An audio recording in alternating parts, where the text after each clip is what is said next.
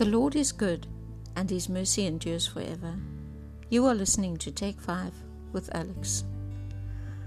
I have two friends who have been quite ill lately. As far as I know, both do not have any test results yet, and thus don't know the cause of the illnesses or the prognosis. It's a bad way to be living, being unsure of whether you are seriously ill or not. Being unsure of the future can be extremely stressful. Not knowing whether there's a cure for what you have isn't a joke at all. I'm praying that both of them will be quickly healed. Nothing is impossible, and God is our healer. In 1995, we were involved in a serious motor accident.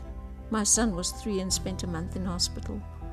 I witnessed so much heartache while I was there with him. One specific case that I remember was a 3-year-old who was diagnosed with brain cancer. I saw the devastation on the faces of his young parents and his grandmother. How do you live with a diagnosis like that? How do you smile and enjoy the time you have left with your precious child? Is there really a difference between having a doctor tell you might die and just living everyday life? The difference is the way you think about it. The truth is, any one of us can be involved in a fatal accident of whatever kind at any given moment. We could walk over the street and be run over by a truck, just like that. And then it would be the end for us. We wouldn't have had a chance to make any preparations or say goodbye. Life is like that. Are there special things you would like to do before you die? Lots of people have a bucket list. I must confess that I had to Google bucket list the first time I heard the term. How long are you going to wait before you make your bucket list?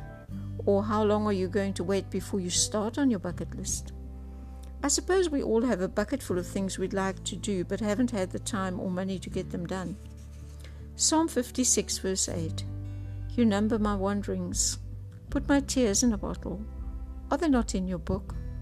A strange verse, but when you think about it, I think David is saying that God sees and remembers all our sorrow. Psalm 139 verse 16. Your eyes saw my substance yet being unformed, and in your book they are all written, the days fashioned for me, when as yet there were none of them. Job 14 verse 5. Since his days are determined, the number of his months is with you. You have appointed his limits so that he cannot pass. These verses tell that God knows how long we're going to live. Nothing we do is going to make any difference. Worrying definitely won't extend your lifespan. Matthew 6 verse 27 and Luke 12 verse 25 both say, and which of you by being anxious can add 1 hour to his span of life? So we definitely won't worry ourselves better. And earth isn't our final destination anyway. Philippians 3 verse 17 to 21 in the Message. Stick with me, friends. Keep track of those you see running the same course, headed for the same goal. There are many out there taking other paths, choosing other goals, and trying to get you to go along with them. I've warned you of them many times. Sadly, I'm having to do it again. All they want is easy street. They hate Christ's cross. But easy street is a dead-end street. Those who live there make their bellies their gods. Belches are their praise.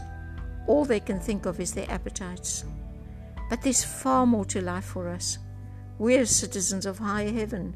We're waiting for the arrival of our Savior, the Master, Jesus Christ, who will transform our earthly bodies into glorious bodies like His own. He's made us beautiful and whole with the same powerful skill by which He is putting everything as it should be under and around Him. I'm not trying to minimize anyone's illness or suffering. It is real, and it can be extremely painful, physically and emotionally.